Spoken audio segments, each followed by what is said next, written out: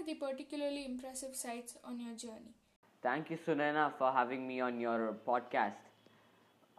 So, I'm going to answer the first question.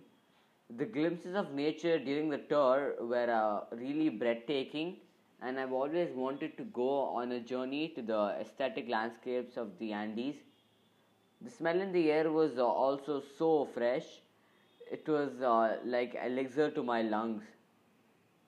I was truly surprised by the unharmed scenery. This is something that can truly bring someone down to earth and humble a person.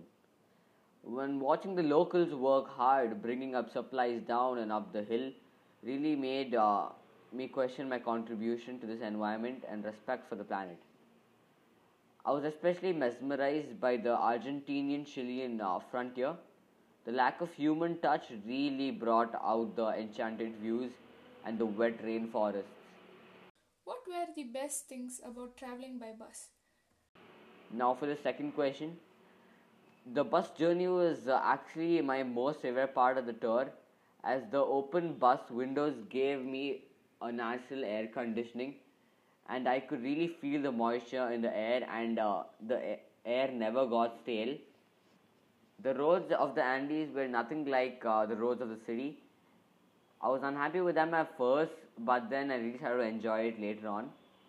The Venezuelan people also warned me about the driver dangers, but I had faith in the drivers and they gave the journey an extra kick too. So, what were your thoughts and feelings about the challenges you faced on this trip? So, number three, I wouldn't really call them challenges, but acclimatizing to the temperatures was a drawback for sure.